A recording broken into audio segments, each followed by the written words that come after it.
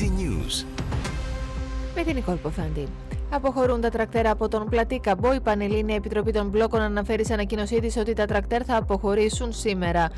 Οι αγρότες σχεδιάζουν τις επόμενες κινητοποιήσεις με φόντο τη συνάντηση με τον Πρωθυπουργό Κυριάκο Μητσοτάκη. Τόνισαν ότι θα συμμετάσχουν στην αυριανή πανεργατική απεργία. Με τις παραιτήσεις στο χέρι και άλλους να τελούν υποπαρέτηση μετά το διχαστικό συνέδριο, ο Στέφανος Κασελάκης ανοίγει το δρόμο για ανασχηματισμό γραμματέων, πολιτικής γραμματείας και κοινοβουλευτικής ομάδας. Διάρρηξη μελιάνο των 100.000 ευρώ σημειώθηκε χθες το βράδυ σε σπίτι επιχειρηματίας στον Διόνυσο, με τους διαρρήκτες να εισβάλλουν σε αυτό παραβιάζοντας πίσω πόρτα που ενώνει τον κάτω με τον επάνω όροφο του κτηρίου.